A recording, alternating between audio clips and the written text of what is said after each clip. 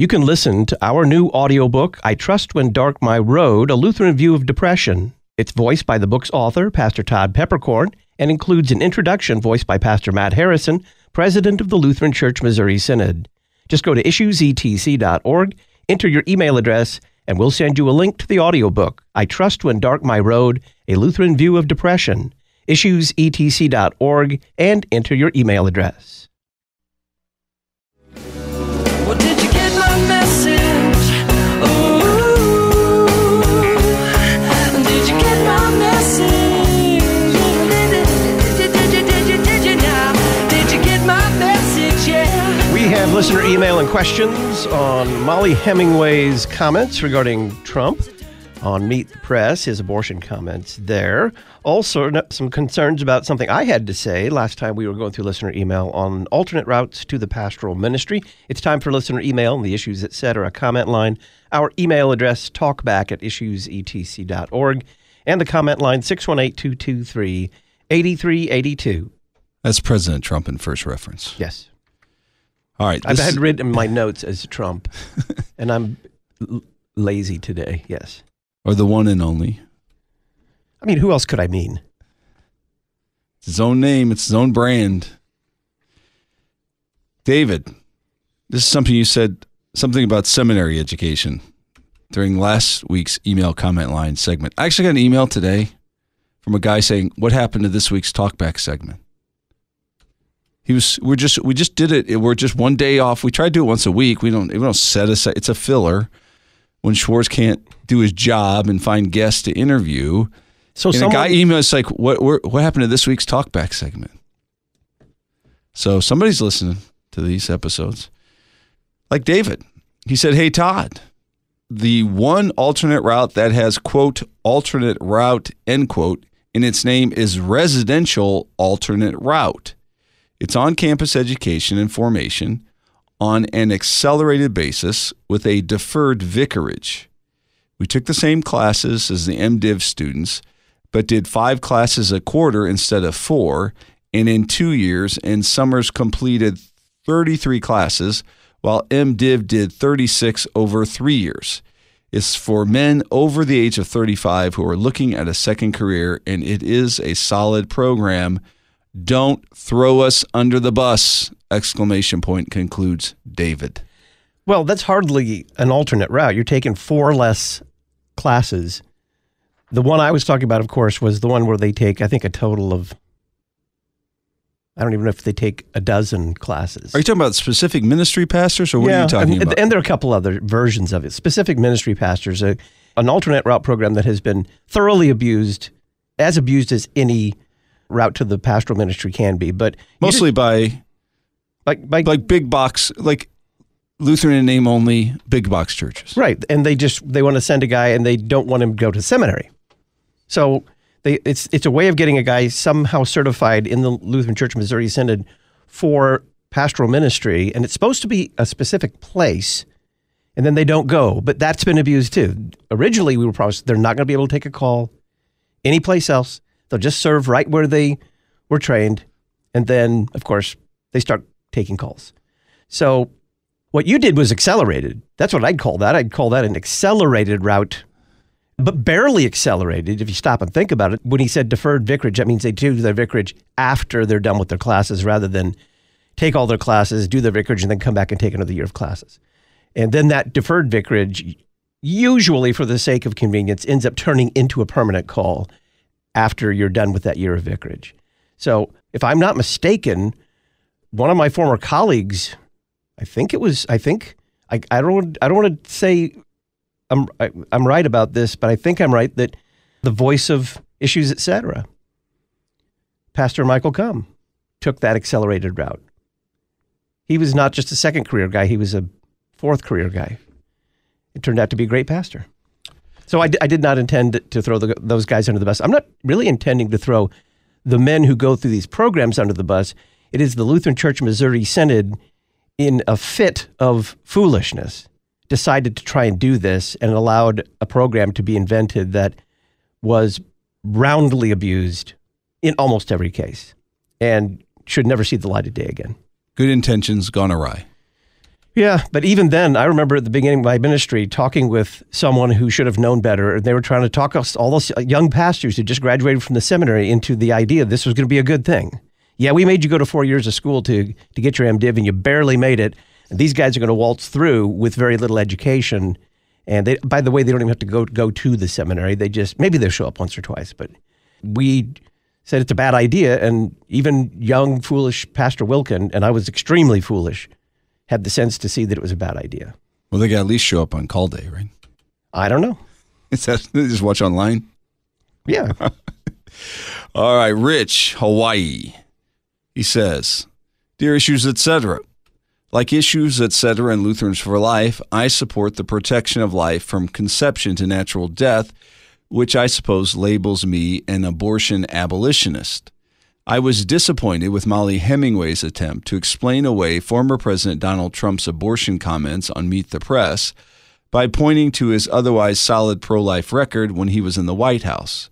Trump called himself the most pro-life president in American history, but after Meet the Press, I am left thinking he was only pro-life because it was a masterful political move to win over a large and influential voter base. After all, this is the man who wrote The Art of the Deal and championed the prenuptial agreement. He is a deal maker and a negotiator. All his life, he has adapted and shape-shifted into whatever his supporters want to hear in order to win them over. And he does so for his own self-interest, not those of others, let alone those of the country. In the end, it's all about him and how to perpetuate himself after he eventually passes away. Many pro-life activists are saying Trump has thrown them under the bus, and I think he has. If being an abortion abolitionist makes me politically naive and hopeless, then so be it. I would rather be faithful to the Lord and the author of life than lend my support to a former president willing to expend people in order to protect and preserve his own person. Thank you for the opportunity of sharing my comments, and thank you, Rich, for listening in Honolulu, Hawaii. Thanks for listening in Honolulu. I agree with what you had to say about former President Trump. I disagree with what you had to say about Molly. She was not trying to explain away or excuse what he said. She simply said, if I recall correctly, that pro-lifers do need to come to grips with the fact that there are really two camps. They are the total abolitionists, that is nothing but the complete abolition of abortion and now will do. And then there are those who are incrementalists who say, we'll get it done. We want total abolition, but there are steps toward that, like gestational limits. And I just still find it completely inexplicable why the former president would say that signing of a heartbeat bill in any state, in this case it was Florida, was a terrible idea. Because Ron DeSantis, his opponent, primary opponent, signed it. Right. And had it been someone else signing it, you know, a governor who supports President Trump, he probably would have said it's a great idea. So it goes to show that there's not really an ideology there. That was the insight that I had reading an article about a month ago. Someone said, you just got to understand what you see in Donald Trump on the surface is what there is. There's not a grand plan. There's not an ideology. There's not a set of beliefs. There's just expediency. And so it's sad to say, but it's true. Did he, through expediency, accomplish what many people believed was impossible, and that is managing to get Roe v. Wade overturned? Did he, by his appointment, and then, of course, the Senate also cooperated in confirming those appointments to the Supreme Court, did he in that way indirectly bring about the overturn of Roe v. Wade? Yes, he did. I believe he did it completely out of expediency, but he did it. So it's something to be glad about.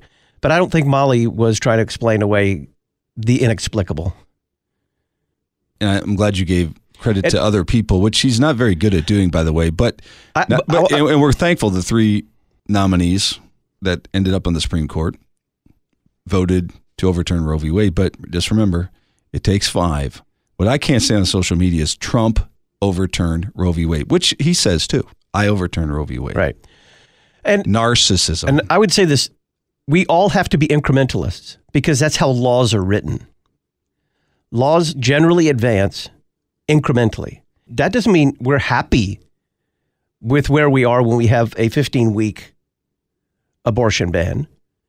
What we would like is a 0-week abortion ban. But to get there, there need to be laws written and passed that are passable, and electing people, governors, to sign them, who will sign them. Those are all the increments that we need to take in order to get to where we want to go, rather than say the perfect is going to become the enemy of the good. We'd rather save some. If we cannot save all, we'll try and save some, as many as we can, and with the goal of eventually saving all. I think a weakness in we don't want a federal ruling or gestation law or ban on abortion is silly in the sense that we could have done that with slavery. Not fought a civil war. Saved lots of lives. It's true. I think that we have to fight on every front. And what I find kind of disturbing about Trump's approach is he insists that we don't need any more federal action on abortion. It's all going to be the states, and that's going to be the end of it. Well, it isn't going to be the end of it. And we do need, if we ever are going to eradicate this Holocaust, we do need federal action. But it won't come quickly. And we have to do it when it can be done. It can't be done in a way that can be undone. Why do it only to have it undone? And we have already seen with the fall of Roe v. Wade what the abortion advocates are willing to do to secure the right to kill the unborn. They are willing to say, we want the unborn killed at every stage of gestation up to and including birth. They're willing to say that. No more safe, legal, and rare. Yeah. And they're flat out saying it. Well, most of them are. And the governors who can are getting laws like that signed. In spite of the science against them. Right. So we see what they're willing to do. They're absolutists too. There are absolutists on both sides. What we need to do is find the people a consensus of enough Americans who say, we'll take part rather than whole. And can you get a person who thinks abortion should be legal to agree that it should be illegal at some point? It should be illegal at some point. And if we can agree on 15 weeks, can we make it illegal after 15 weeks? And someone says, well, I still want to support abortion, but it should be illegal after that. Let's take that while we can. And then work toward convincing the American people through those laws and continued pro-life work that it should be illegal in every case. And while I was rather harsh on my narcissist comment regarding former President Trump, I'm extremely thankful for what was accomplished during his 4-year term on the issue of abortion. My question is, I always said, did he use pro-lifers or did pro-lifers use Donald Trump? That's a good question. I know what his opinion would be, but I think pro-lifers need to stop and think that he was useful for a time, for maybe if only for that. When we come back, some more listener email, the Issues Etc. comment line on this Thursday, September the 21st.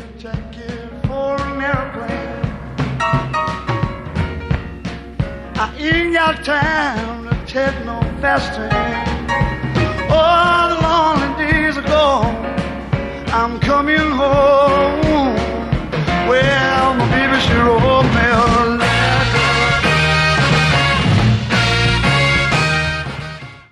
You can listen to our new audiobook, I Trust When Dark My Road, A Lutheran View of Depression. It's voiced by the book's author, Pastor Todd Peppercorn, and includes an introduction voiced by Pastor Matt Harrison, president of the Lutheran Church Missouri Synod. Just go to issuesetc.org, enter your email address, and we'll send you a link to the audiobook, I Trust When Dark My Road, A Lutheran View of Depression. Issuesetc.org, and enter your email address.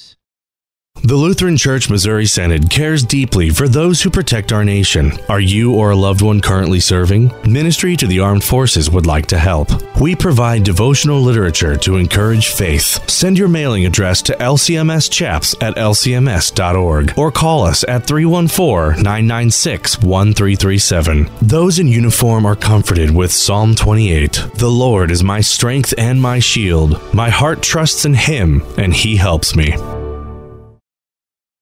Luther had Wartburg. We have Collinsville. You're listening to Issues Etc. Have you ever pondered the limits of archaeology? What can it tell us? What can't it tell us? Well, Dr. David Adams takes up this topic in the September issue of the Lutheran Witness, where he discusses the fact that archaeology ultimately doesn't prove anything. It simply gives us the facts that have to be interpreted. To learn more, pick up your copy of the Lutheran Witness, visit cph.org/witness, or the Lutheran Witness website, witness.lcms.org to learn more. The Lutheran Witness, interpreting the world from a Lutheran perspective.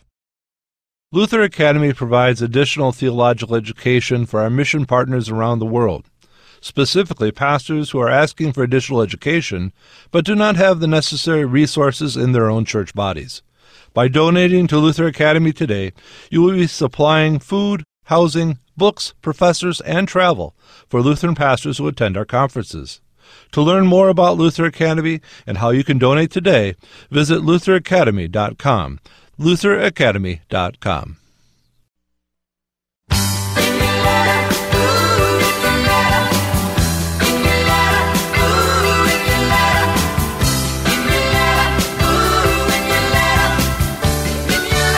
Welcome back to Issues Etc. I'm Todd Wilken. We're going through listener email on the Issues Etc. comment line.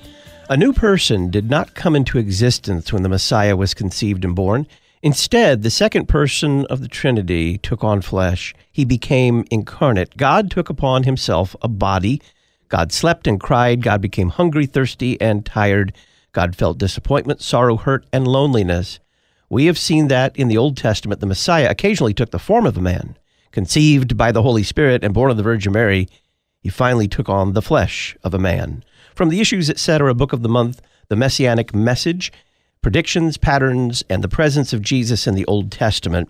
This fantastic resource for reading the Old Testament is at our website, issuesetc.org, or call Concordia Publishing House, 1-800-325-3040, and ask for the Messianic Message. Great question from Sandy. Hi, Issues Etc. Love listening to you all.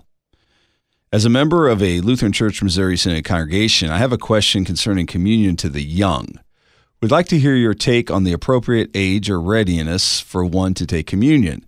I realize one should be able to examine their self, 1 Corinthians 1:11, and that it may not be an exact age that determines this.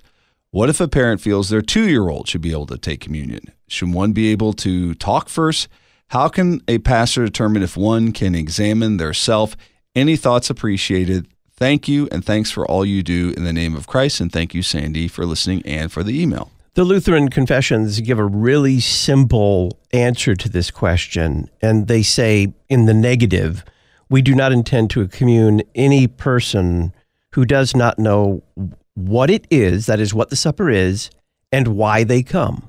So those are the two elements that are commanded by Christ and the Apostle Paul, that someone should be able to discern the body of Christ, that is, they know what it is, and that they know why they come. They know what it is they come to receive, that they come as sinners to receive the forgiveness of sins.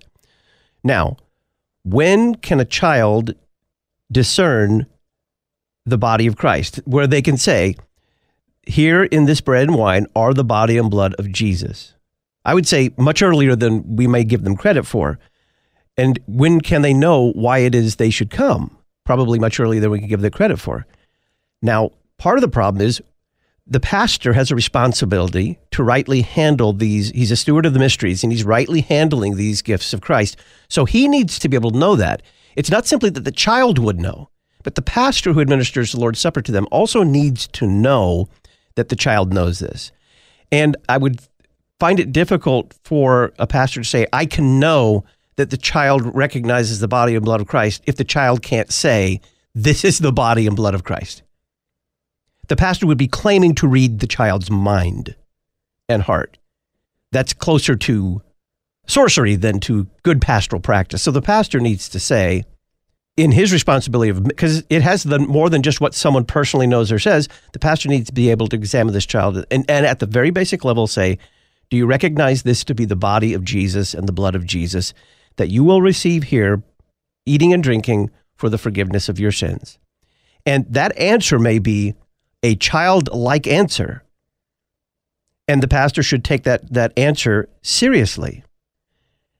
So this requires of parents and of the pastor that they teach from the very beginning what it is that we receive there in the body and blood of Christ. The practice at the time of the Reformation was to commune early and to confirm late. So they would commune right around the age of 7. That was Luther's kind of judgment call on when children were able to kind of grasp the truths about the Lord's Supper. And that was not a hard and fast rule. And then they would continue to instruct, and then they would be confirmed, that is, make their public confession of faith. But of course, faith is given in baptism, but make that public confession of faith in a completely separate, and sometimes 18. So confirmation was viewed as much more of an adult thing than a child thing, and the children were communed as early as possible. And so I think that's a good practice. And there's a third element in here, in that we don't just commune people in our own congregation. We ask that other congregations with whom we're in fellowship also commune them. So we have to have policies and a way of saying, this child, although younger than the age of your average confirmand in your congregation, can also receive the body of Christ. It's actually not that complicated. We have families visit my congregation, the congregation that I serve, all the time with children that are 6 or 7 and 8 or even younger, and say, this child communes, this child doesn't. The 4-year-old, no, give the 4-year-old a blessing, and here's the 8-year-old, he is already communing. It's not that big of a deal. But what it does require is the pastor do what our pastors do in our congregation, and that is when someone walks in unknown to the pastor, he needs to stop the conversation he's having with one of the elders about the cracks in his walls at home and make a beeline for that person and talk to them. I've watched my pastor, my senior pastor, do it Sunday after Sunday after Sunday. I watched him do it twice last Sunday. He goes, he has a very cordial conversation, figures out where these people are, where they go to church. And then if they are communicant members of a Missouri Synod congregation or one of our sister congregations, he'll say, you're welcome to commune. And if they're not, he'll say, we're going to hold off on communion today. You are welcome to come up with the blessing, but I want to talk to you more about this, and there's not time this morning to do it now. Let's hold off today and see what happens. You learn something new every day. I thought for sure the Lutheran Study Bible and Luther's Small Catechism said First Communion at 8th grade. Wow. So it has those 3 layers. What the communicant themselves knows and believes, what the pastor can discern of that person's knowledge and belief, and then also, are we walking together with other congregations and putting those procedures in place where if they go to your congregation, they can also commune. Emily in Minnesota. I have been loving the Kids Have Questions series with Pastor Jonathan Connor. Such great questions and such great answers. Very encouraging. There have been a bunch of new guests on the show lately, or new to me. Pastor Connor's series, Pastor Paul Norris and the vocational police officer, Dr. David Adams and the limits of biblical archaeology, Flame's journey to Lutheranism. My question is, how do you come up with these topics? And then how do you find such qualified and well-spoken people to interview? Thanks for the wonderful programming, and thanks, Emily in Minnesota. Well, I don't come up with the topics of the guests. That's Sometimes Jeff's you job. do. Well, occasionally I'll send you something, but it's usually a guest that we've already interviewed and they've written something and I'll just shoot it to you. That's what Jeff does in addition to running the entire operation here. Jeff is the executive producer of the program, and his main day-to-day job is to procure guests and topics. And when we're doing listener email in the comment line, it says, Jeff, it's not that he didn't do his job. He just, by airtime, he could not get a guest and a topic for this particular slot. Sometimes I didn't do my job. But usually he does his job very well. Now, Jeff, you've been doing this. How many years have you been doing Issues at 7? Well, since 1994. And I think a couple of things I want to say about that. When you do something this long, so we're going, 30 years coming up next year, right? You're at 30 years. Yeah, yes. 30 years. You build relationships with people.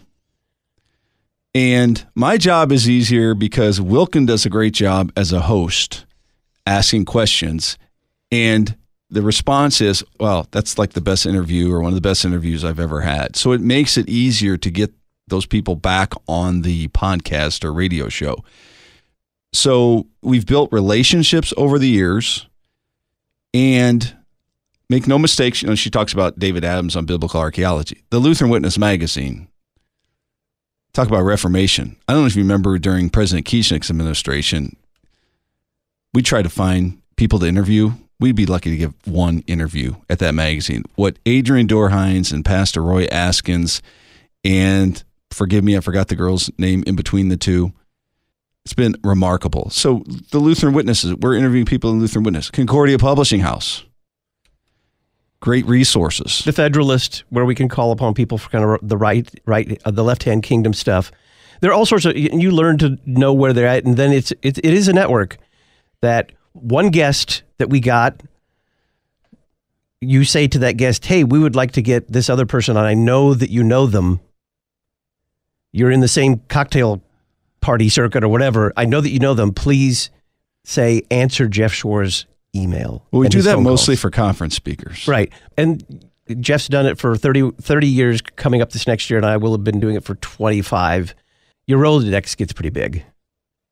You know, she talks about the Paul Norris vocational police officer. Talk about relationship. Paul Norris, when we did a conference at Faith Lutheran in Plano, Texas, was masterfully running the audio for us. He was serving as a police officer in the Dallas Metroplex area and attending Faith Lutheran. We were having the conference there, and he came in and got us set up with the headset microphones and did a great job of running the sound for us, all out of the goodness of his heart. Later became a pastor, and lo and behold, it leads to an interview on the vocation of police officer.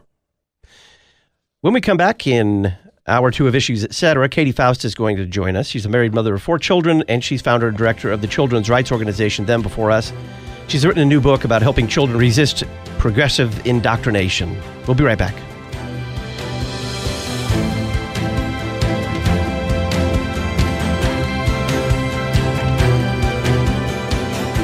Listen weekday afternoons to Pastor Todd Wilken and guests on Issues Etc. Issues Etc. is a listener-supported program. Your financial support is vital for the continuation and expansion of this worldwide outreach. Our mailing address, Issues Etc., P.O. Box 83, Collinsville, Illinois, 62234. Box 83, Collinsville, Illinois, 62234. You can also donate at our website, issuesetc.org. Issues Etc.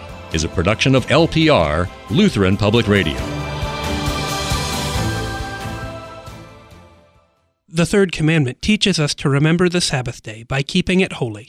We do this when we hold God's word sacred and gladly hear and learn it. Jesus invites the weak and heavy laden to rest in Him, our true rest, because His yoke is easy and His burden is light. This weekend, rest in Jesus as you hear His word and receive His gifts. If you are in Southern Illinois, you're invited to join Trinity Lutheran Church in Millstadt to rest in the grace of our Savior, Jesus Christ. Learn more at trinitymillstadt.org.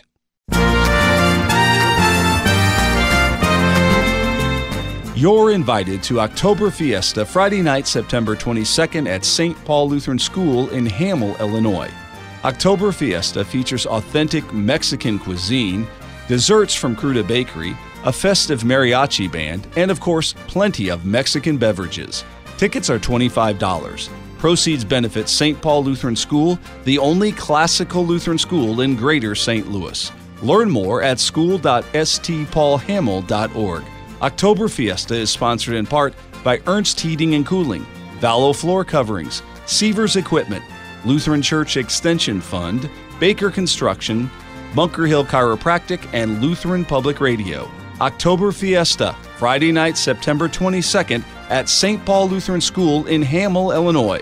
School.stpaulhamel.org.